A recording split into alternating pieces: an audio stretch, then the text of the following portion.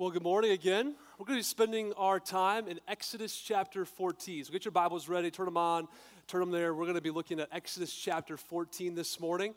Again, I'm excited that you're here as we come to the conclusion of 2013 and as we plow ahead to 2014. It's hard to believe another year has gone by. You know, I think sometimes, especially this week or the next few days, we're going to look back at 2013 with maybe that what if. Like, what if I would have made that decision? What if I would have taken that step? What could be? What could have happened in my life? That's kind of normal. That's a thing that we oftentimes do, especially this time of the year. We ask ourselves the question, what if? If I just would have done that. And we look back at these moments with regret. We look back with frustration, with disappointment. And that's kind of a normal thing. But I think at the root of that is the issue of fear.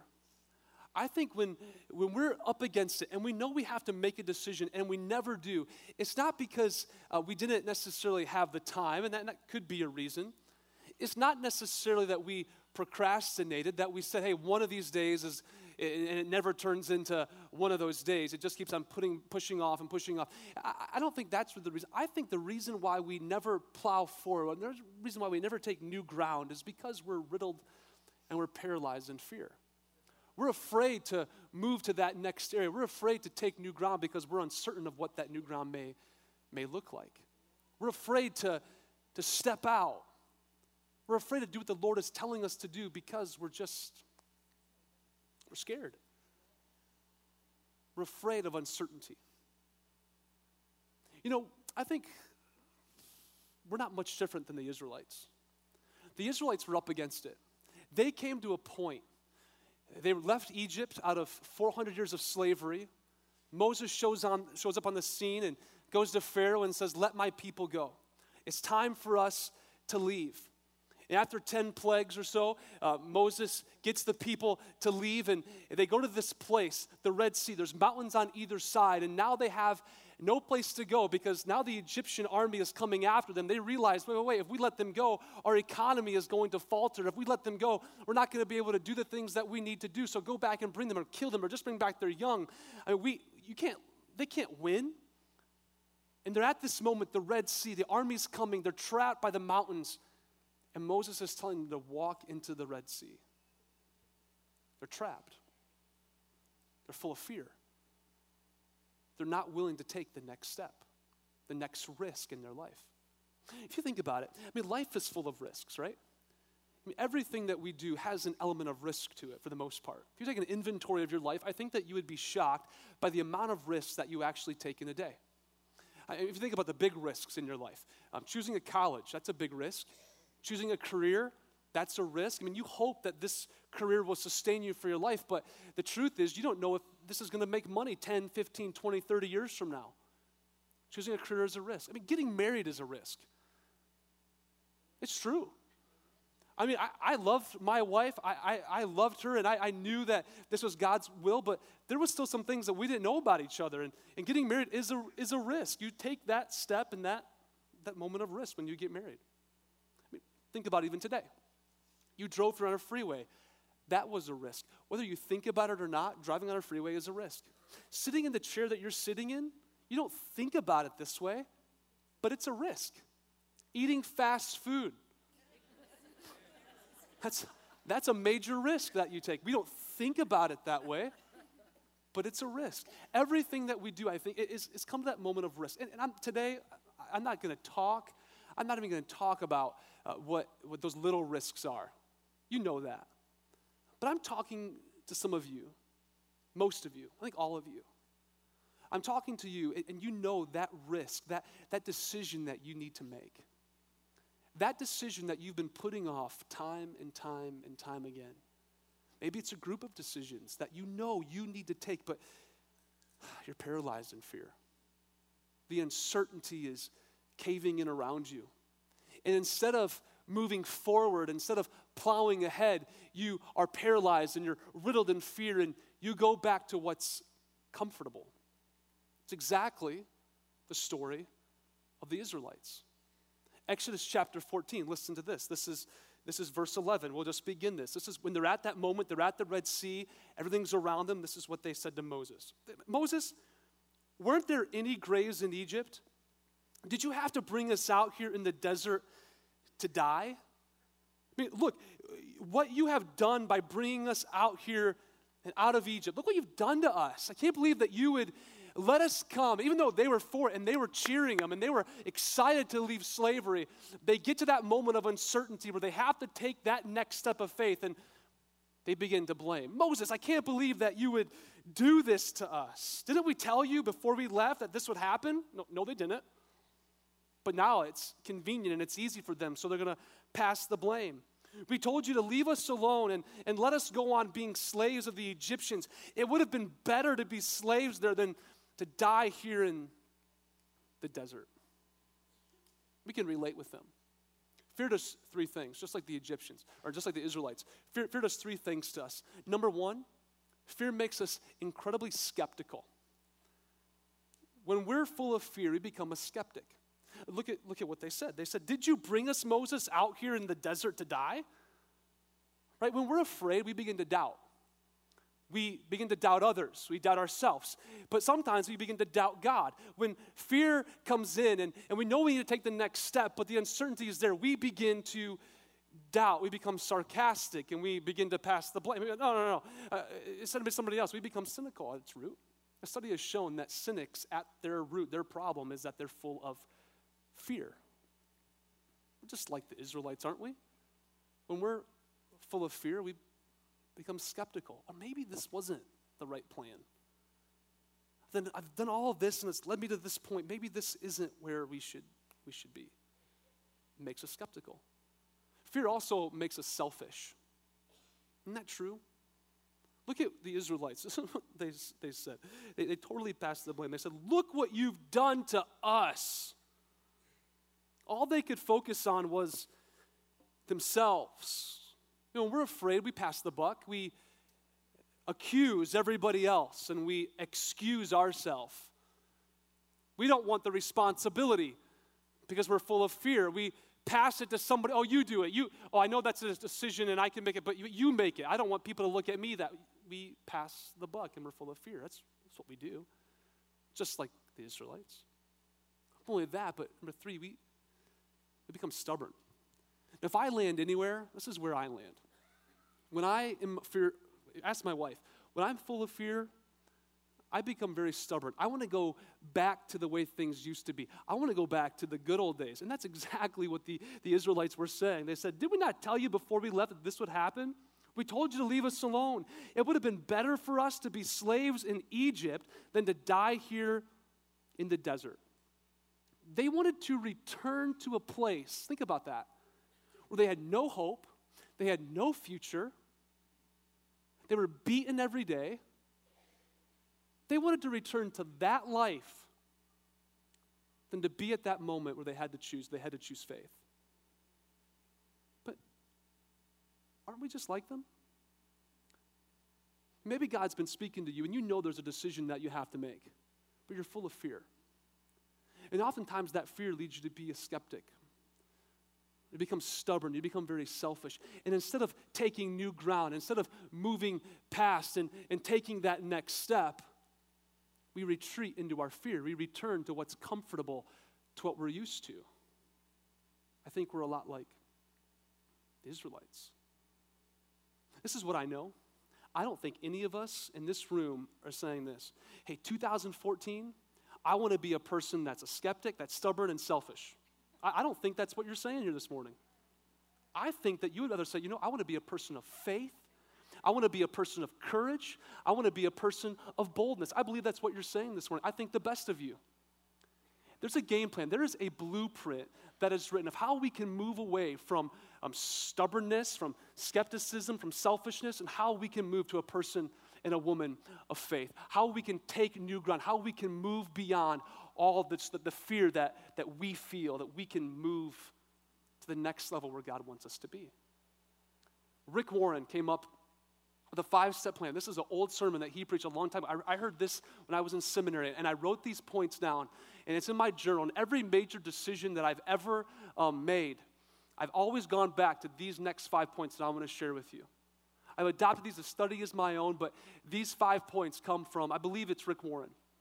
Listen to what he tells us. If we're going to move away from fear, if we're going to move away from anxiety, if we're going to move away from frustration and disappointment to become a person of faith, boldness, and courage, that there's 5 things that we have to do. These are really simple. The first thing is this, that if we're going to be a person of faith, it begins with information. It begins with information. That we have to become a man or a woman who gathers information. This is what I mean. Proverbs 13:16 tells us this. That every prudent, that's an old-fashioned word for just smart, wise, every smart man acts out of knowledge. He knows what he's doing. She knows what she's doing. Proverbs also tells us to get the facts at any cost. See, anything that requires faith has an element of risk to it. Anything that requires us to step out and actually take some ground and have some uncertainty requires that it's going to be a risk. It's just the way that, and if we're going to become a man or a woman of faith, we have to first gather some information. God doesn't want us to take silly risks. He wants us to be well educated. He wants us to understand the cost before we do it. So when you're going to make a major decision, when you're going to make a decision that involves a risk, get a mentor. Attend a seminar, attend a conference.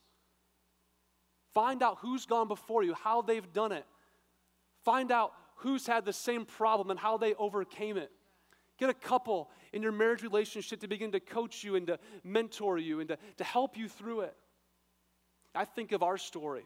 2 years ago, Amanda and I understood that God was calling us to Indianapolis. We didn't know anybody here. We just had this calling, and it's clear as day to us that God was calling us to Indianapolis to plant a church. I didn't know anything.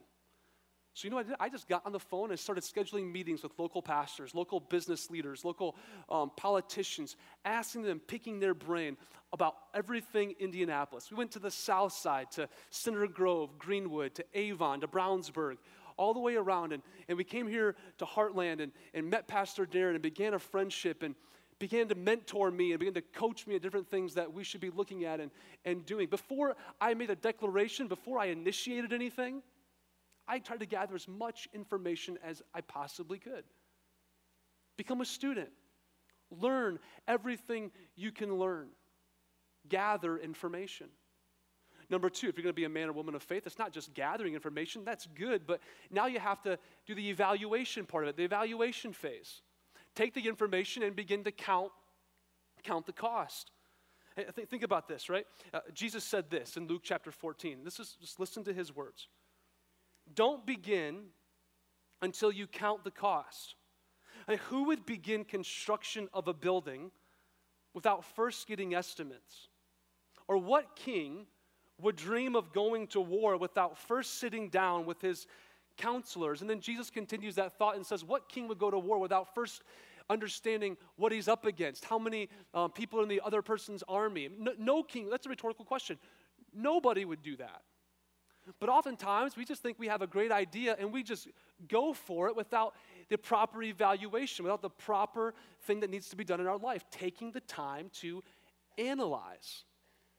We need to analyze the cost, analyze the emotional energy, analyze the relational energy that we're going to spend. Everything that goes into this risk, to this next step, we need to evaluate. We need to analyze it. Listen to this. This is an incredible verse. Proverbs tells us this. The wisest man who ever lived, Solomon, listen to what he said. It's a trap to dedicate something rashly and only later consider his vows. You know what he's saying here? It's always easier to get into something than it is to get out. It's easier to get into debt than it is to get out of debt. Isn't that true? It's easier to get into a relationship than it is to get out of a relationship. It's easier to start a business than it is to see that business fulfilled and then to end that business. It's always easier to start something than it is to end something. That's just a common thing of life. That's just what we say. And Proverbs is telling us, hey, but before you just start something, you need to consider it. Before you enthrone it, understand if you could dethrone it.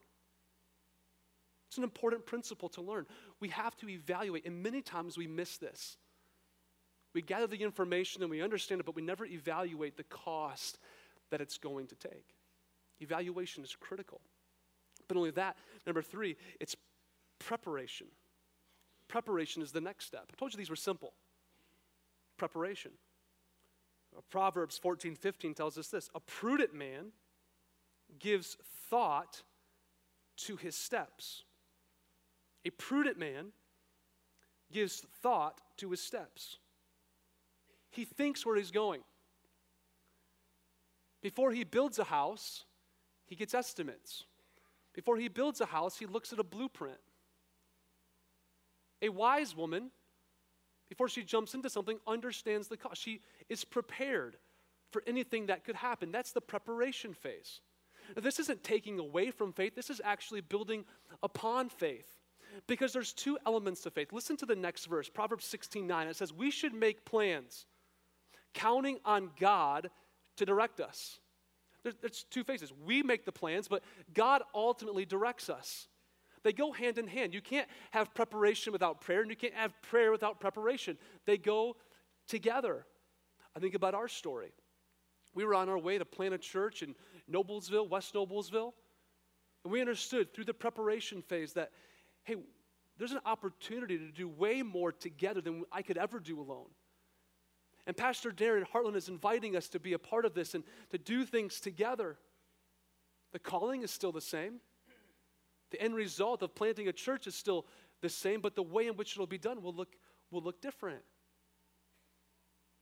We've made the plans. We got the information, evaluation, and preparation, but God ultimately directs us. That's how God and his system begins to work in and through us.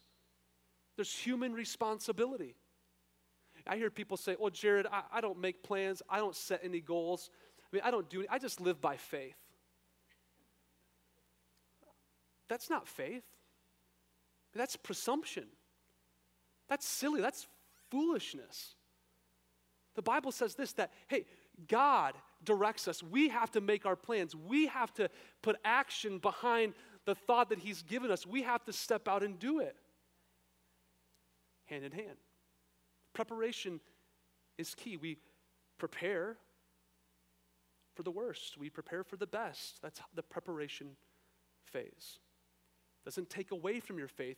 It builds to it, adds to your faith. So after you do those 3 things, you get the information. You understand what God's telling you. You understand that next risk that you have to take, that Red Sea moment for you. After you evaluate it, you count the cost, and you prepare, the next thing to do is it's time to let people know about it. It's time to declare what you're doing. You know, declaration is critical. When I declare the plans that God has for me, when I declare that Red Sea moment, when I believe God's calling me to take new ground and take that next step, it does 3 things. Number 1, it keeps me accountable. I have an accountability partner that I talk to every single week, and we have different things that here are the goals for me, and he keeps me accountable to those goals. Accountability, it's critical. You know, so many people don't do well with weight loss goals because they don't tell anybody about it. They just want to keep it private. And then 2-3 weeks later, they're not even doing it anymore because they haven't told somebody about it. Or people that want to stop smoking, they haven't told anybody about it. I'm telling you, to break a habit, to take new ground, to go to that next level, you need to declare, you need to tell somebody about what God is asking you to do in your life. It keeps you accountable. Keep you accountable, but it's also a catalyst for growth. You know, when I begin to tell people about what God's doing in my life, I say, hey, you know, this year I'm going to try to eat healthier. This year I'm not going to try to eat as much fast food. You know what oftentimes it'll do? Well, that's a great idea. I think I'll do the same. It begins this catalyst for growth. Other people get on board, not just for simple things like that. But say, hey, this year, I'm going to do this in my life. And it begins to spur things on for other people. And that's the idea. When we go public, when we declare it, it's an opportunity to create change in other people. But not only that, it builds your faith. It builds your personal faith. I mean, James tells us that. James, the half-brother of Jesus, says that your tongue is like a rudder on a ship, that it has the power to move things and move that ship, whether for good or whether for bad. But he's telling us that it has the power to change things. It builds your faith. When you declare it, when you decide it to be, you can speak it and it can happen. You can declare it to be. So here's what James, the half-brother of Jesus, James 4:15 tells us this. What you should say is this, that if the Lord is willing, we will live and do this or that. That's the idea here, that when we come to the opportunity to declare, if the Lord wills this, we're going to do this or that. We just make that public. We let people know. We declare it. It's a critical step in building a life of faith. Not only that, this is the last point, and this is where the rubber meets the road. This is where we're going to spend most of our time this morning. After we've done all of those things, that preparation phase, the fifth thing, what we have to do is this. It's time for initiation. It's time to let go, and it's time to make it happen. This is the hardest. It's easy to get information. It's easy to analyze. It's easy to prepare. It's even easy to tell people about it. The hard part is actually doing it, launching out. That's why I love the mission statement of Heartland Church. Love people well, lead them, and we launch them. We're building people of faith to launch out, to take new ground, to start more small groups, to get on board and start new churches, to take steps of faith, launching people out. There comes that moment when we have to make that decision. There comes that moment when there's no turning back. I think of Peter. He was in the boat and he saw Jesus walking, and Peter wanted to walk on water and said, Lord, bid me come to you. And Jesus says, well, get out of the boat and look at me. And do you believe, Peter? I believe. Do you believe? I believe. I believe. He would never be able to walk on water, to take that step of faith, unless he got out of the boat. John Ortberg wrote a great book about this idea that if you want to walk on water, you've got to get out of the boat. If you want to take that next step, you actually have to take that next step. It's one thing just to think about it. It's one thing just to process it and analyze it and tell somebody about it. It's time that we take the next step, the moment when we can't return. I'm going to be honest with you. I'm not a huge fan of roller coasters, not my favorite thing in the world. In fact, how many of you have been to Disney World or Disneyland? You've ridden Space Mountain. That's kind of a famous one. Or you've been to Cedar Point and you've ridden the tall ones. Now, I'm one of those people that will go with a group of people, and the pressure is on me to ride. I don't want to be the person who holds the bags. That's no fun. So I'll go, and I'll get in the lines, and I'll wait with people as we do this. And I'm hoping the whole time that I'm in there, this thing's going to break down.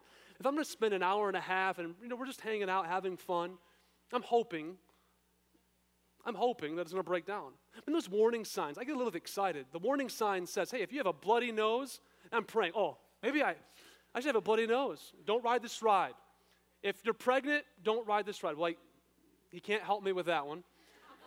If you have a bad back, please don't ride this ride. And the list goes, all these warning signs. And after every warning sign, there's that opportunity, right, that detour to walk out nonchalantly. If I was by myself, I would walk out nonchalantly. If I'm with my friends, I'm not a chicken. I can do this.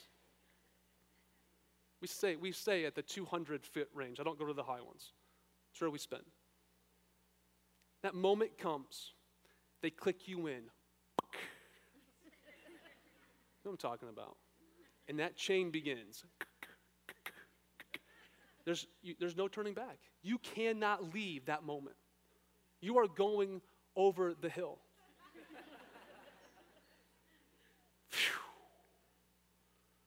And the next thing you know, you're halfway through, like, that wasn't so bad. All that anxiety that I built up, that isn't so bad. bad.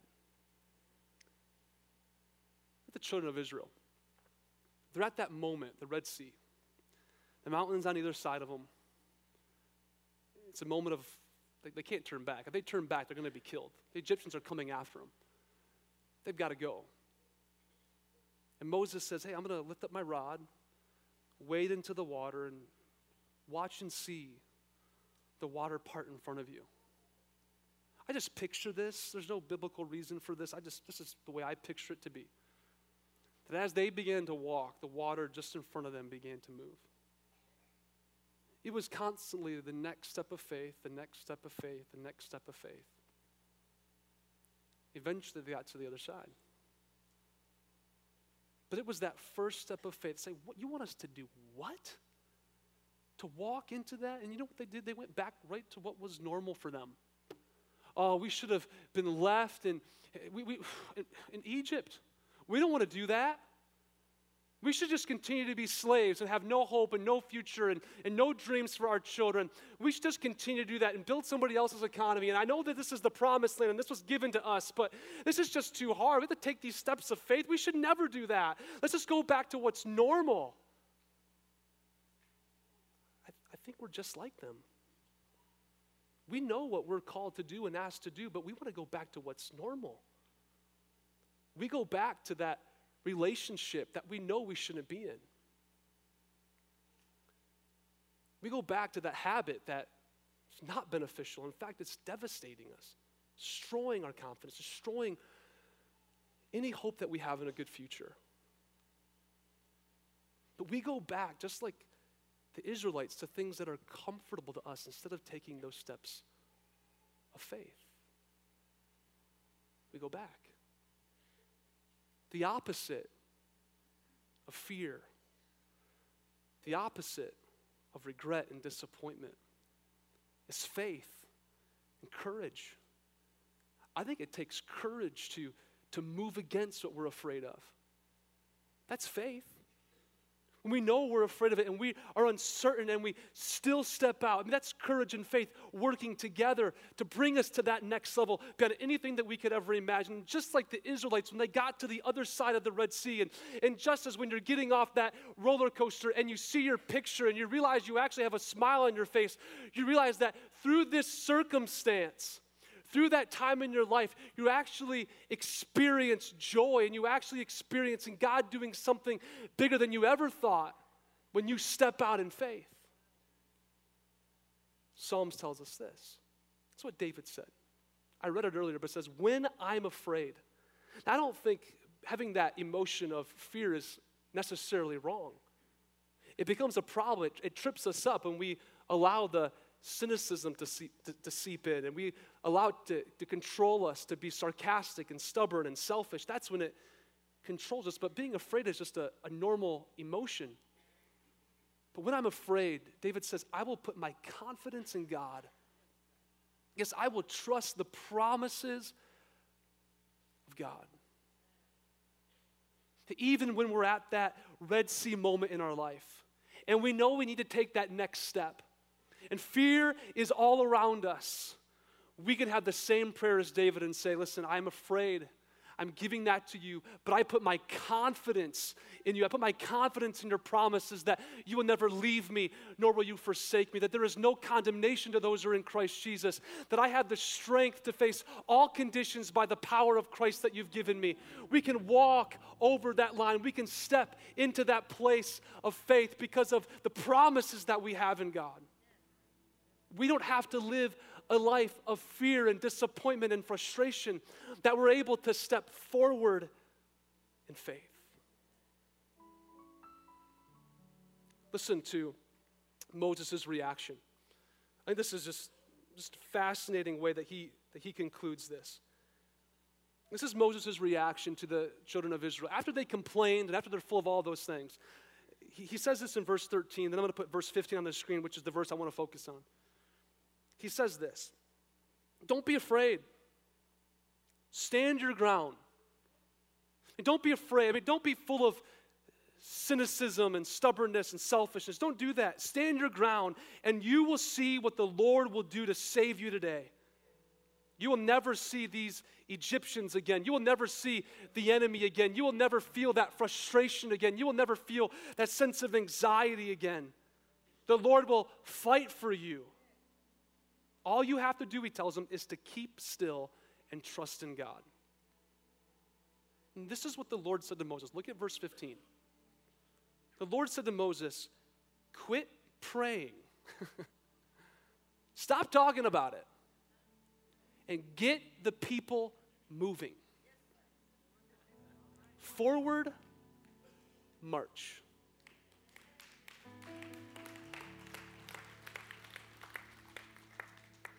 I have a 2-year-old at home. Smiling, because many of you feel my pain.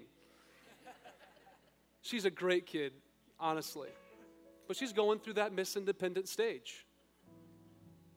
It's mine. I do it. The other day, we were downtown Indianapolis and just doing some shopping.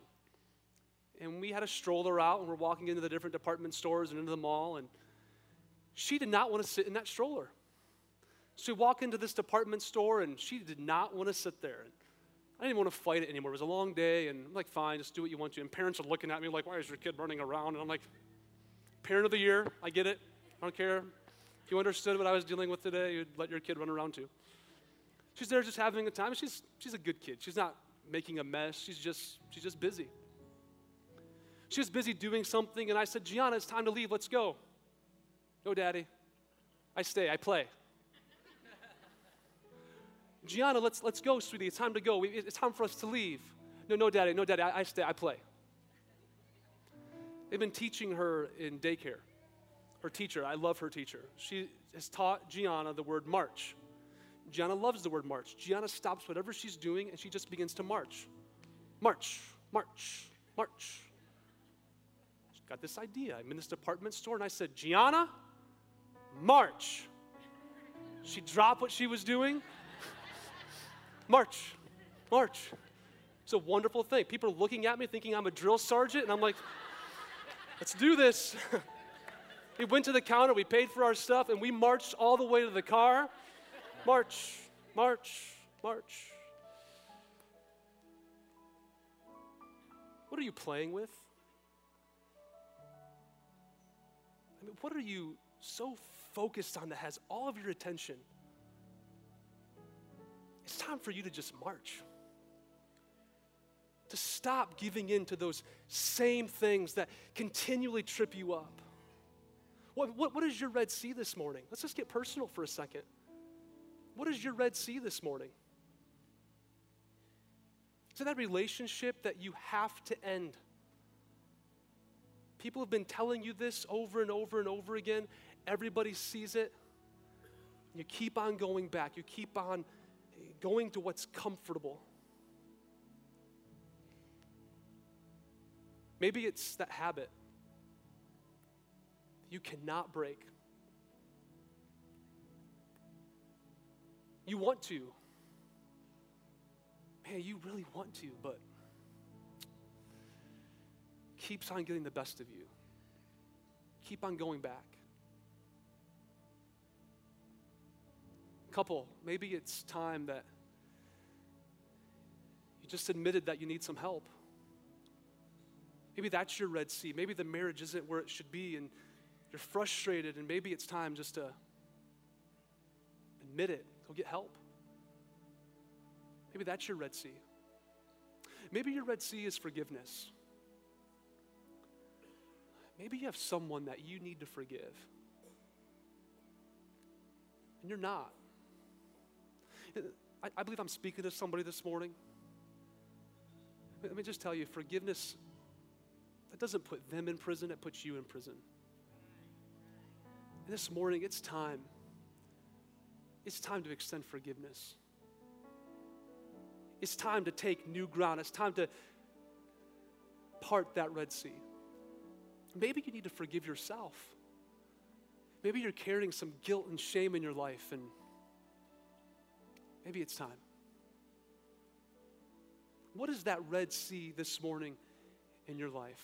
You know, maybe you're saying this, well, Jared, I can't do that. You don't understand. You don't understand the conversation that would be had. And You don't know if I told my boss really what I thought the future could look like. You don't know. That's a huge risk. I can't have that conversation with my wife or my husband. You don't know what that would mean. I can't ask for help. And maybe you're even in this room and you're saying, Jared, I can't step over that line of faith. I know I need Jesus, but I'm afraid of what that will mean for me. I'm afraid of what I'll have to give up. I'm afraid of what that would look like. Maybe he'd call me to plant a church. Who knows? You're playing these things over and over in your mind. Listen to what David said. Even when I'm afraid, I can put my confidence in the Heavenly Father, in a God whose promises are sure. We don't have to live in fear.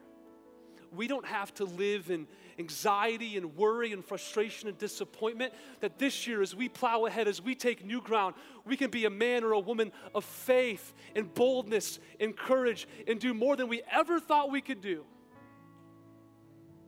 Take new ground. It's time to take the next step. Will you pray with me this morning? With the heads bowed and your eyes closed.